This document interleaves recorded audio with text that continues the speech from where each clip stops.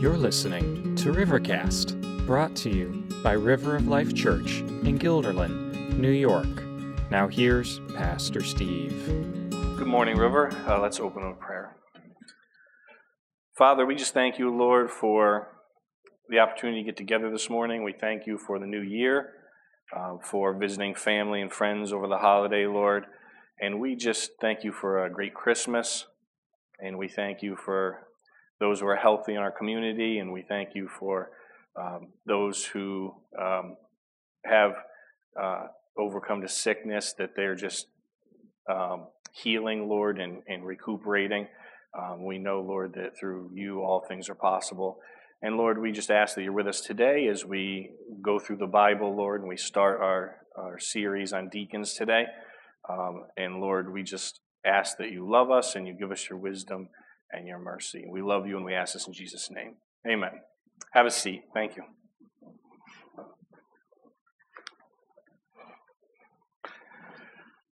Good morning, everyone. It seems like this morning is always a tough one because we just had New Year's Eve and a lot of people stayed up late to watch the ball drop and to celebrate with friends and family. And then you had one day to recuperate yesterday. And for some reason, this Sunday is always a little bit rough, especially when you just had the New Year's Eve and you spent so much time with friends and family. So thank you, first off, just for everyone that being here and coming to fellowship and to be in the Word and prayer, Lord. We're going to start today a new series. Pastor Sean talked a little bit about it in the video. We are entering a season where we're going to be calling deacons. And to prep for that, we wanted to provide as much information to all of you as a church, since you're going to be helping in that process. So the first sermon today is going to be around qualifications of a deacon.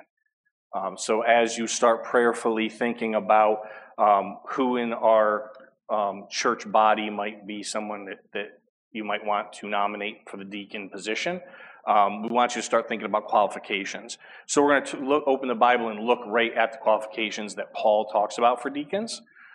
Next week, we're going to do a sermon on the duties of a deacon. So not only do qualifications biblically, but what the duties of a deacon are. And then the third piece is going to be looking at examples of deacons. And so we're going to be looking specifically from Acts at Stephen and Philip. So all of that, again, is to kind of prep for us to make a knowledgeable and godly choice based in the Word on who could be deacons here at the church. So we're going to start that off today. We're going to be opening up to 1 Timothy chapter 3, verses 8 through 13 is what we're going to look at today. When I was creating this message, I kind of thought about what makes a deacon, right? We hear about deacons in Acts. We hear about it here in 1 Timothy again. What makes a deacon? And Paul kind of lays it out for us. Here in 1 Timothy chapter 3, verses 8 through 13, Paul gives us a list of qualifications that a man needs to be a deacon. It's right after the qualifications that Paul gives for a pastor. He gives us the qualifications that a man needs to be a pastor, and then he gives the ones for a deacon right here. And that's because these two offices of the church are linked. They work together in ministry. They're not the same office. There is a difference, but they are linked together. And you'll see as we read through the qualifications today that the qualifications for deacon are very similar to those that we saw when we called pastors, with one main difference. Deacons are not asked to be teachers. That's a piece that falls on the pastors. When we call deacons here, that's really the main difference we're going to see as well. The pastors fulfill more of a teaching and oversight of the church, whereas we're going to see the deacons help fulfill more of the servant aspect, right? There's a lot of things, and we'll see that next week when Pastor Dan talks about duties and looks at Acts. But we'll see that, the deacons were called to help the pastors care for the flock. And there's a lot of pieces that are needed when we look at that. The other thing I want you to think about is, as we look at these qualifications today, I don't want you to think, well, these are checklists just for the people that we're looking at for deacons. As always, right, 2 Timothy chapter 3 tells us that all Scripture is breathed by God and it's profitable, right? It's profitable for teaching, it's profitable for reproof, it's profitable for correction and for training in righteousness. That way, the man of God, or all of the people of God, may be complete and equipped for every good work, right? So as we look at the qualifications for a deacon, I don't want you just to set that aside in your mind as this is only pertains to the people we're looking at, right? But this is also a good watermark for ourselves. Where in our own spiritual walk with Christ are we compared to these qualifications as well? Now, some of them are very specific, and that's fine. And we're going to talk about two specifically that sometimes people have misunderstandings about or may have different interpretations of. And we're going to talk about that. But for the most part, this gives us a good watermark. If this is the qualifications we'd ask for someone in a church office, then again, it's probably a good list that we could use for our own life as well. And so I want you to keep that in mind as we go through this. 1 Timothy chapter 3, verses 8 through 13, and it's up here as well, says, "Deacons likewise must be dignified, not double-tongued, not addicted to much wine, not greedy for dishonest gain. They must hold the mystery of faith with a clear conscience, and let them also be tested first. Let them serve as deacons if they prove themselves blameless. Their wives likewise must be dignified, not slanderers, but sober-minded, faithful in all things. Let deacons each be the husband of one wife, managing their children and their own households well. For those who serve well as deacons gain a good standing for themselves and also great confidence in the faith that is in Christ Jesus." So as we look at this list of qualifications, I kind of broke them up into three pieces. And I think the first section of qualifications that we see here that Paul lists for us and lists for Timothy is actions of a deacon. Verse 8 talks all about actions of a deacon, right? The way that a deacon should act. The first thing that we see here is a deacon must be dignified. So let's unpack that a little bit. What does it mean to be dignified? Well, a deacon needs to be serious. They need to take things seriously. That doesn't mean that they can't have a sense of humor, right? A sense of humor is a great quality to have, but it means that they take the responsibility seriously. They take the responsibility to God seriously. They take their prayer life seriously. And there's someone that can be counted on for the responsibilities they've already been given, but then also for further responsibility that they could be taking on as a deacon. So someone needs to be dignified in that aspect. They need to be someone who lives godly character. That's a good way to kind of start off. It sets our bar a little bit high, but it says, this is someone who takes things seriously and tries to take their spiritual walk seriously as well. The next thing we see is that a deacon needs to not be double-tongued. Double-tongued is kind of an older phrase that we see, but we do see it a few places. It's also mentioned for pastors, but also we see it in James, as James tells us about how Christians should live out their daily walk with Christ, right? James tells us that we shouldn't be double-tongued as well, and he warns of the things that we need to be aware of when we let our tongue get the best of us, or we let our tongue lead us like the rudder of a ship. And that's kind of what this means here, right? A deacon should not be two-faced. A deacon should not be someone in our midst who is, tells someone one thing and then turns around and tells somebody else a different thing. Or somebody who tells people what they think they want to hear.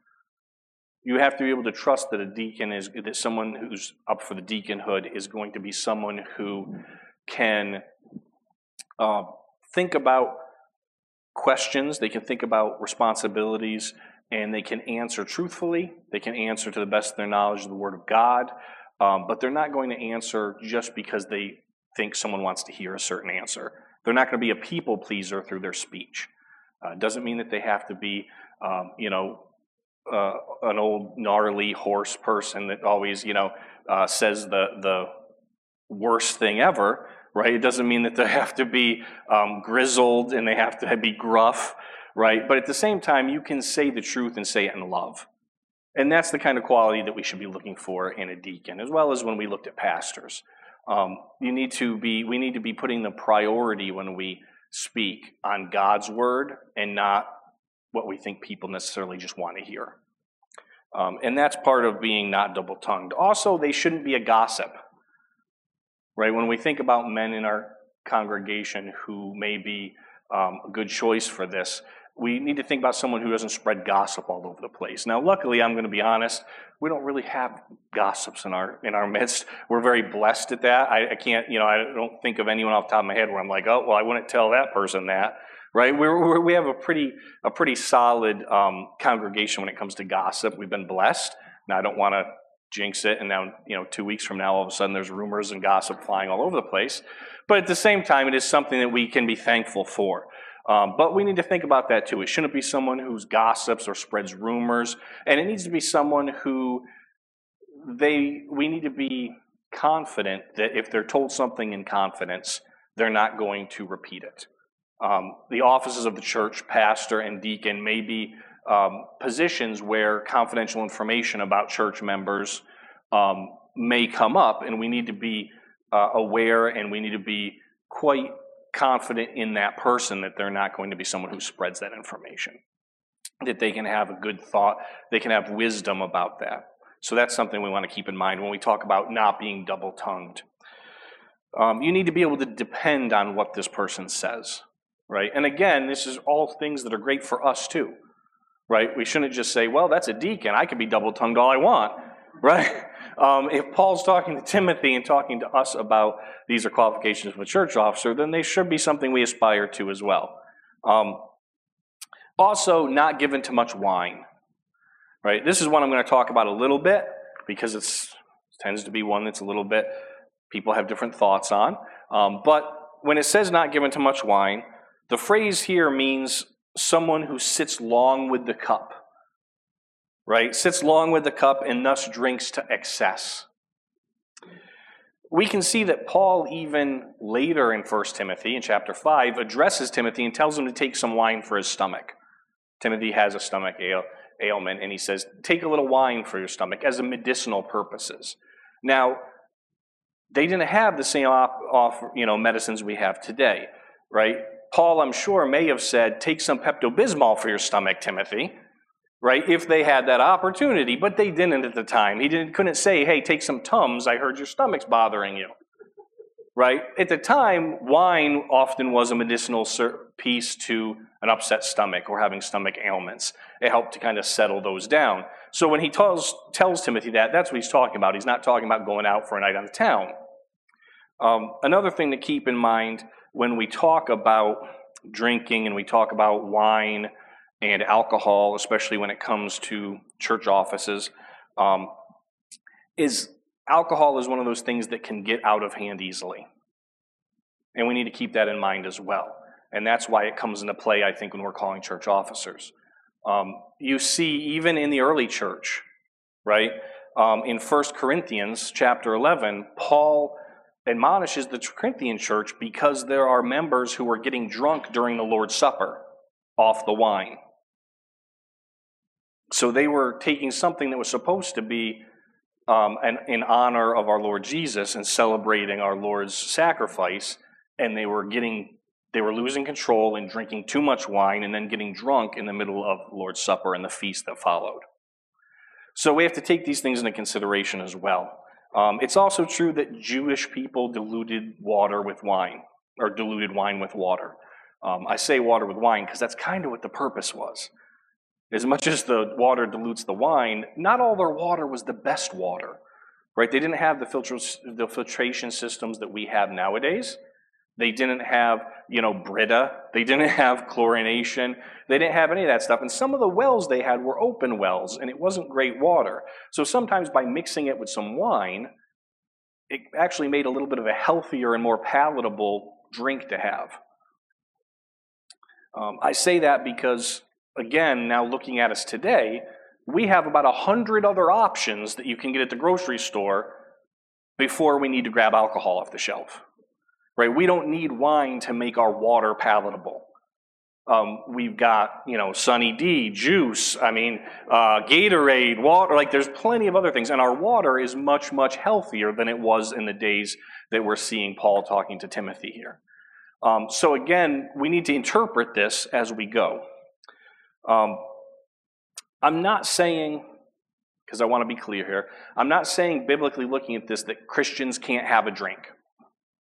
I'm not saying Christians can't celebrate with champagne toast at a wedding. Christians can't have, a drink now and then. I'm not even saying members of River can't have a drink.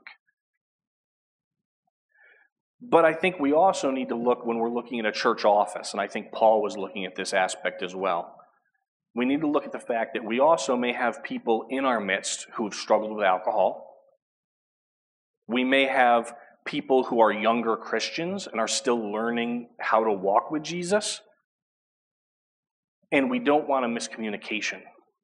I would hate to be a stumbling block for someone, right? Romans 14:21, Paul discusses this. He says, that he talks about how it's not good to drink wine if it causes your brother to stumble.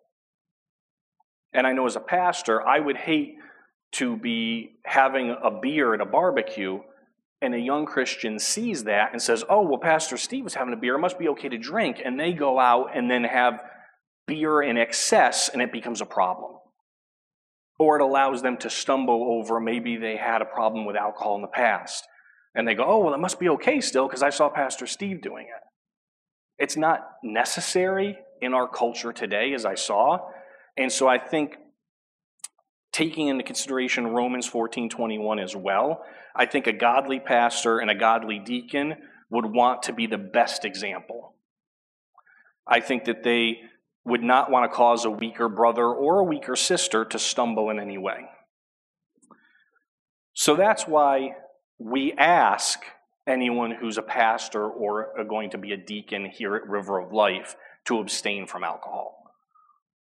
All right, I'm not saying that this passage says you can never drink alcohol, but what I'm saying is in interpretation of it and in light of everything we just discussed, we're comfortable, Sean, myself, Dan, we've all made the agreement to abstain from alcohol as well because we wouldn't want that to be a stumbling block. And I think someone who's volunteering to be in a deacon position, we're asking that they make that same decision because they would want to be the best example and they wouldn't want to cause anyone in our group or outside our group to stumble. And it's the same not only for alcohol, but nicotine products, right? It's the same for legalized recreational drugs, as well as obviously illegal drugs is not okay, right? That's not okay for anyone, but it's not okay, especially for the officers of the church. And so you'll see that, and when you guys leave today, we have all of these qualifications that we've come up with for a deacon on the counter as you leave that you can grab a copy. But you'll see this as one of the qualifications as well as the scripture verses next to it to where we get it from. And I know I took a little bit of time on that piece, but when we have a piece of scripture where sometimes people interpret it differently, I want to make sure that it's clear and transparent why we interpret it the way we do. And that's why we look at, when we see should not be given to wine, we take it as the pastor and the deacon should abstain. Also, we finish up here in this section on actions of a deacon, where the deacon should not be greedy for dishonest gain. In helping with church function, in serving everyone here at the church, and in the business aspects of the church, the deacons may come into contact with money for the church. Right? They may have to go buy something. They may have to help with a purchase. They may have to help with the tithes. There might be a number of aspects the deacons come into contact with. Outside of that, though, it's also something that the deacon must be a man who understands that the money that they have is because of God. The money we have because of the opportunities God has given us. The jobs that we have that God has placed in our path, right? The money we have is because of God, individually as well as a church. And so a deacon should understand that, and because of that, they should be a good steward of not only their money individually and their family's money, but also a good steward of the church's money. And that's what Paul, I think, is talking about. And again, we run into something that's really applicable to all of us, right? Many of us need to learn to be good stewards, and we can always improve on that. in our own individual lives, as our families, and as well as the churches.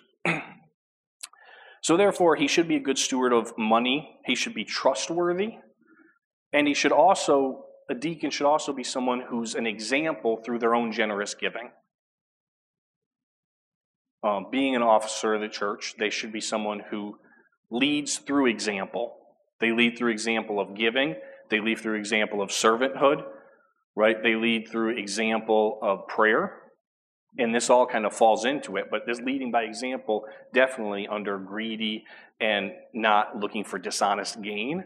That not only falls for money as well, but also things like power, right? You never want, and I always feel like sometimes the worst person for an office is someone who seems to want it too badly. Because they may not understand the responsibilities of that office or take them as seriously. And so when you're greedy for dishonest gain, that can mean not only money, but it can mean other things, right? It means you may be someone who's greedy for power, greedy for attention, greedy for everyone to like them, approval. So those are the things we need to think about as well. And it moves us into the second group. The second group of qualifications that we see here in 1 Timothy chapter 3 is the life of a deacon. Verse 8, he talks about these are the actions. These are the way that a man that's going to be a deacon should act. And here's how the man's life should kind of look. This is how it should play out. The first piece that he mentions here is they must hold the mystery of the faith with clear conscience. I don't think that needs any more explanation. I think we could probably move on. You're all like, what does that mean, Steve? A clear conscience, the mystery of the faith? What are you talking about? He holds the mystery of the faith with clear conscience. It means that a deacon needs to be both spiritually mature and doctrinally sound. All right, a deacon needs to know their scripture. They need to know sound doctrine, and they need to be mature spiritually.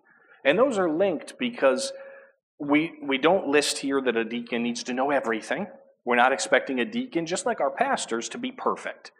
We don't expect a deacon, if you walk up to a deacon and say, hey, what do you think of those 2 words that are on the 8th page of 2 Kings? Right? We don't expect a deacon to necessarily know that. Now, a deacon could go, hold on a second, let me open my Bible and take a look. Right? I wouldn't expect a pastor to know that either. We don't expect a pastor to have memorized the entire Bible word from word. But they can open it up and talk knowledgeably with good doctrine about a book in the Bible, about a passage when they read it out loud and go, okay, this is what it's saying, yep, and then they can give it, discussion and an answer in an aspect. But on top of that, we also see the spiritually mature piece. And where that comes in is a spiritually mature man knows when they don't know an answer. They don't answer just to seem like they know everything. Right? Someone who's spiritually mature knows their strengths and they know their limits. And they're not afraid to say, you know what, I don't have the answer to that, but I can get you to someone who does. Or I can ask someone, or I can research it and get back to you. That shows spiritual maturity.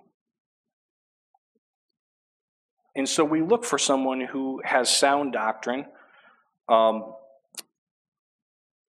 who seeks God for themselves. That's part of spiritual maturity as well. Who seeks God's will for their family and for the church overall. Those are also aspects of spiritual maturity. Prayer is a big part of their life, is a big part of spiritual maturity, as well as sound doctrine.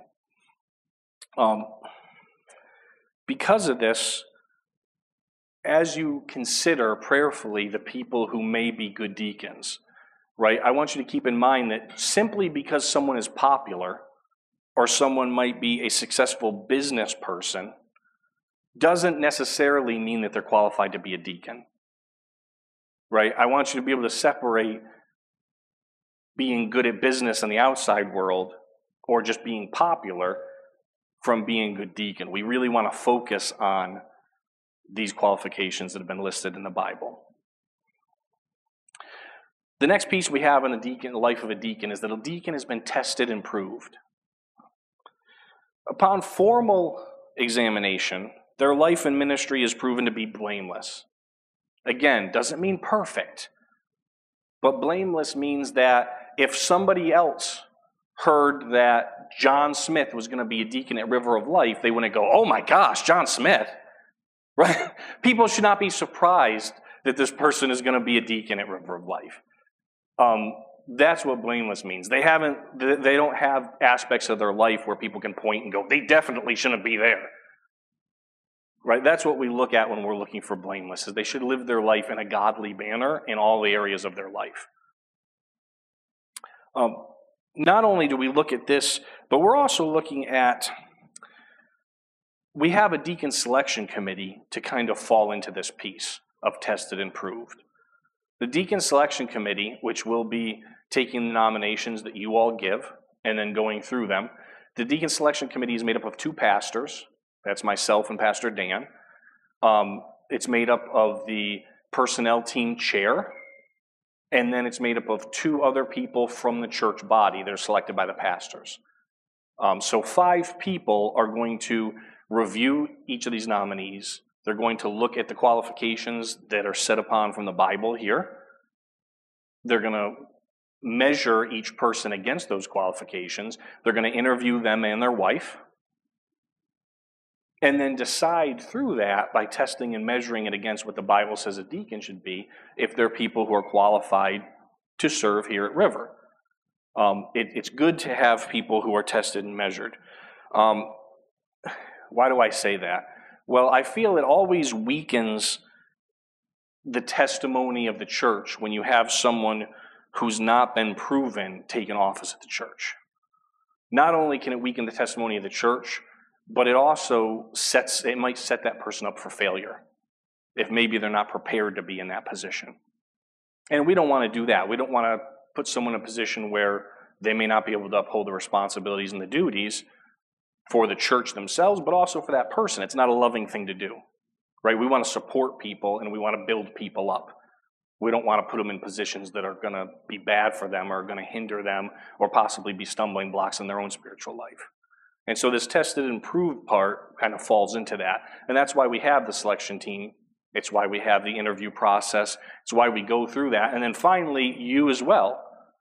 When the selection committee comes to you as a whole church and says, here are the people we felt met all these qualifications, now through your own prayer and your own discernment of the qualifications and knowing these people and what we've put in front of you, now you're testing and proving by your votes. And that's kind of how we do things together here. It also gets into the life of a deacon as having a godly home. And this is kind of a 3-piece part that it mentions here in chapter 3 of 1 Timothy. Verses 11 and 12 discuss 3 aspects of this deacon's household. Their wife should be a woman of dignity. Well, we talked a little bit earlier about what that means. They should be someone who's serious, who take their responsibilities serious. They shouldn't be a slanderer. So a deacon's wife as well should not be a gossip or part of the rumor mill. Right? So we should look at that too. While a deacon's wife is not serving in the office, much like a pastor's wife, we're very particular here at River that pastors' wives are not free unpaid labor. Right? You don't get the pastor's wife as a free other person to the pastor. It's the same with deacons, but at the same time, when I went through the pastoral process, my wife Megan had to be interviewed as well, because part of the home, right, we want to see someone as a church officer who runs their home in a godly way, as well as their wife helps to run their home in a godly way, so that they can help run the church in the same manner. So we want to look at a deacon's wife as well. She shouldn't be a gossip or someone who spreads rumors. Should be someone who's clear-headed, right? The wife of a deacon should be someone who makes pretty good decisions, right? Someone who maybe you've talked to before and you go, hey, that has a real good head on their shoulders, right? I know I can always get good advice or good input from going to this person, right? That's the kind of wife of a deacon that we're looking for as well. Deacons must manage their children and households well. What do we mean by that? Well, it means that a deacon, like we mentioned a little bit earlier with budgets and things, but a deacon should manage their household budget well with their wife, but also they should manage their entire household, right? Their children. They should have their children relatively under control. Now we know, everyone knows children are never 100% under control because they're like little gremlins sometimes, right? Especially the younger they are. But at the same time, right, a deacon is a man who's always trying to lead his family in a biblical way. He relies on the Bible, he relies on God's path, and he tries to extend that vision to his family, to his children, to his wife, and tries to live by what the Bible tells us in a godly manner. And so that's something that we take into consideration as well. The third piece that it gets into here, and I want to make sure that when we say leads their home in a godly way, again, it doesn't mean they're perfect, right? None of us are perfect except for Jesus, right? And if Jesus were up to be a deacon, he's got it, okay? He could have my spot because he's much more qualified than any of us, right? But it doesn't mean that they're perfect, but it means that they're always aspiring to lead their home in a godly way, to bring their children up in a godly manner. And a deacon like a pastor, this is one of the aspects where we see, again, deacons and pastors being very similar in qualifications. A deacon like a pastor says that needs to be the husband of one wife. A deacon needs to be someone who's not been divorced. This is the other piece. I told you there's two pieces I'm going to dive into a little bit more. I talked about the alcohol piece. I'm going to talk about this piece as well because there's interpretation here. There's been people who interpret it a little differently, and I want to explain why we interpret the way we do. Some people may read it a little differently. There's two main interpretations or two ways you can read this. Not only from my own seminary classes, but the English teacher in me looks at this and says, okay, how can we read these words? There's two understandings. It's either someone who has not been divorced or by having one wife, or it's someone who is not a polygamist, meaning someone who doesn't have many wives. Now, understanding those two pieces, when we look to teach the Bible, we teach the Bible through three sections: observation, interpretation, application. So when we interpret this, we have to look at that, right? Well, when Paul wrote this letter to Timothy to be spread out and to be shared with others, God inspired Paul to write this. The Holy Spirit inspired Paul to write this. So when God wrote these words through Paul, there was four main target audiences here, four cultures that dominated. The first were the Romans, the Greeks, and the Jews. Those were the predominant cultures of the area and of all the areas that the churches were in. And the fourth culture is us, because as we know, all of God's word pertains to us today as well. So when we look at those target audiences, we have to keep in mind how they would have perceived this. Well, the Romans and the Greeks were monogamous. It's actually one of the things, when we look at ancient cultures, one of the things that makes the Romans and Greeks stand out from other ancient cultures is they were monogamous. In fact, in Roman law, it was against the law for a Roman citizen to have more than one wife or one husband. They could actually be penalized by the law for that. So any Romans that are hearing this, they're all monogamous. So polygamy wouldn't have been an application to them. The Greeks as well. Now the Jews, we look at the Jews and the ancient Hebrews that we see in the very Old Testament, we know some of them had more than one wife. But historically, the Jews had stopped that practice. As early as the Babylonian exile, the Jews were monogamous as well. By religious, by cultural, by tradition.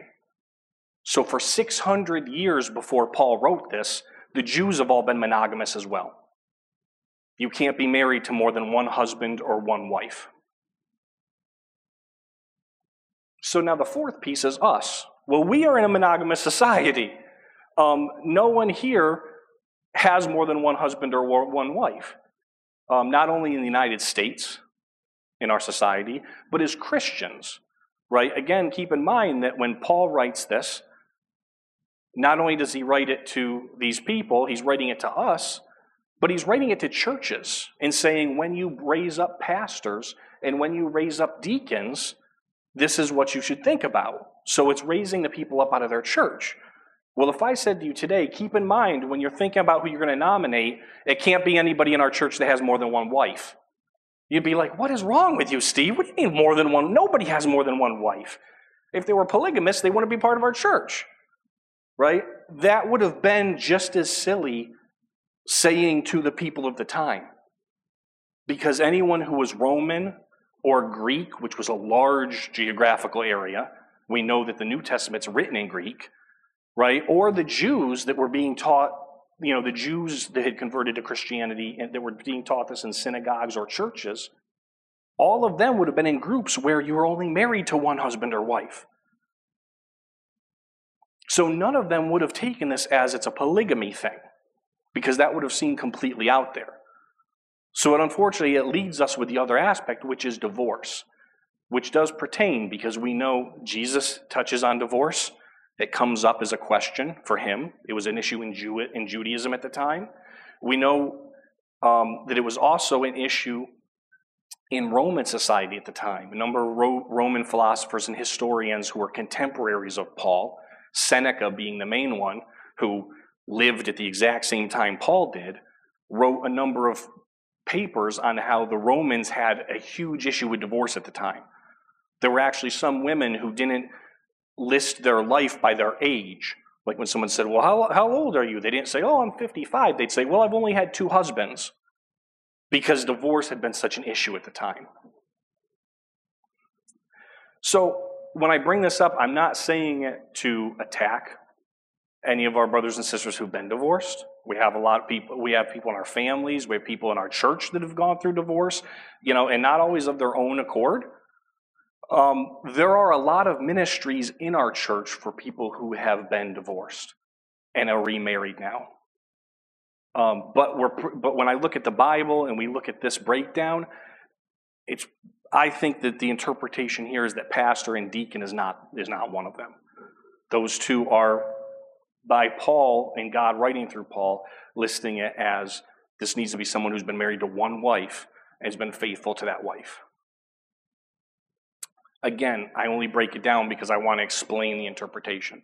I think that's the best way to do it in the best loving manner, so that we all understand kind of where Dan, Sean, and myself all read it in that aspect. So that brings us to the last piece. Point 3, the last section, is servanthood of a deacon. We've seen what should the actions of a deacon look like, what should the life of a deacon look like, and now what should the servanthood of a deacon look like? For those who serve well as deacon, gain a good standing for themselves and also great confidence in the faith that is in Jesus Christ. That's what the last verse says. The word deacon in Greek means servant, man in waiting, not slave. That's a different word, but it means someone who serves people.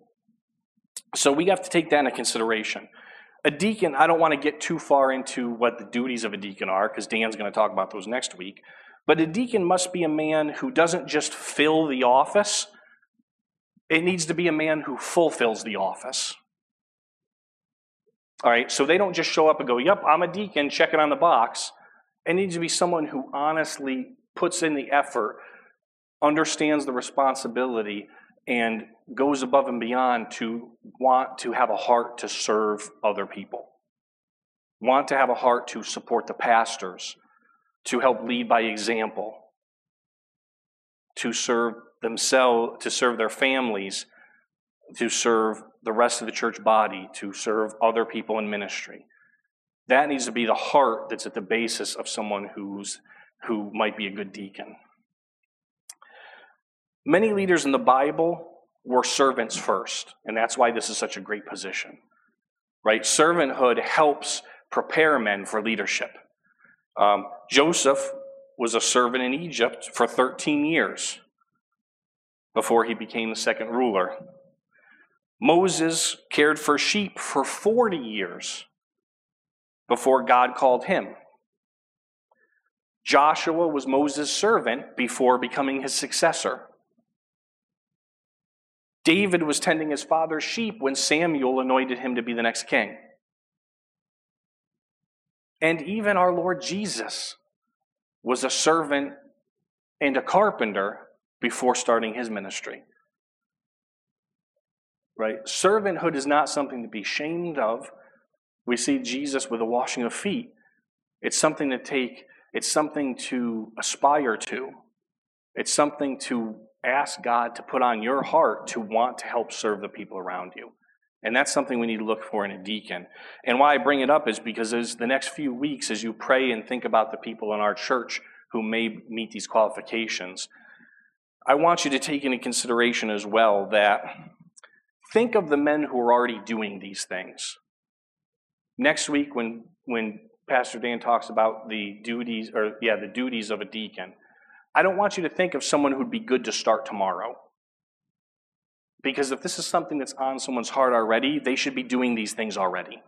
They don't need to be the office of to do these things, right?